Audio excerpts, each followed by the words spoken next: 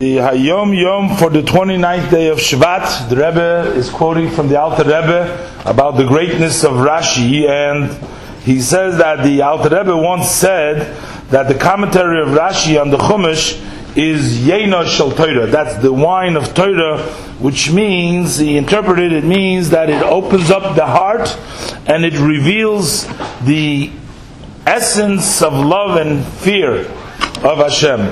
And the commentary of Rashi on the Gemara, that opens up one's mind and it reveals the essential intellect of the person.